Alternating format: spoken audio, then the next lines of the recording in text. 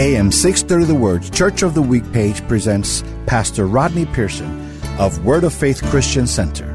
I've heard people say life doesn't come with an instruction manual. Well, it actually does. God, the creator and giver of life, did give an instruction manual to us about life. It's called the Bible. 2 Timothy says, all Scripture is given by inspiration of God and is profitable for doctrine, for reproof, for correction, for instruction in righteousness, that the man of God may be perfect, thoroughly furnished unto all good works. God's instruction manual has all things that pertain unto life and godliness. It shows us how life ought to be put together, how life works, and what to do to correct it when it's not working. The problem is most people don't read life's instruction manual, just like they don't read other ones that they receive. Don't let that be you. Read God's instruction manual, the Bible, so your life can work like God designed it.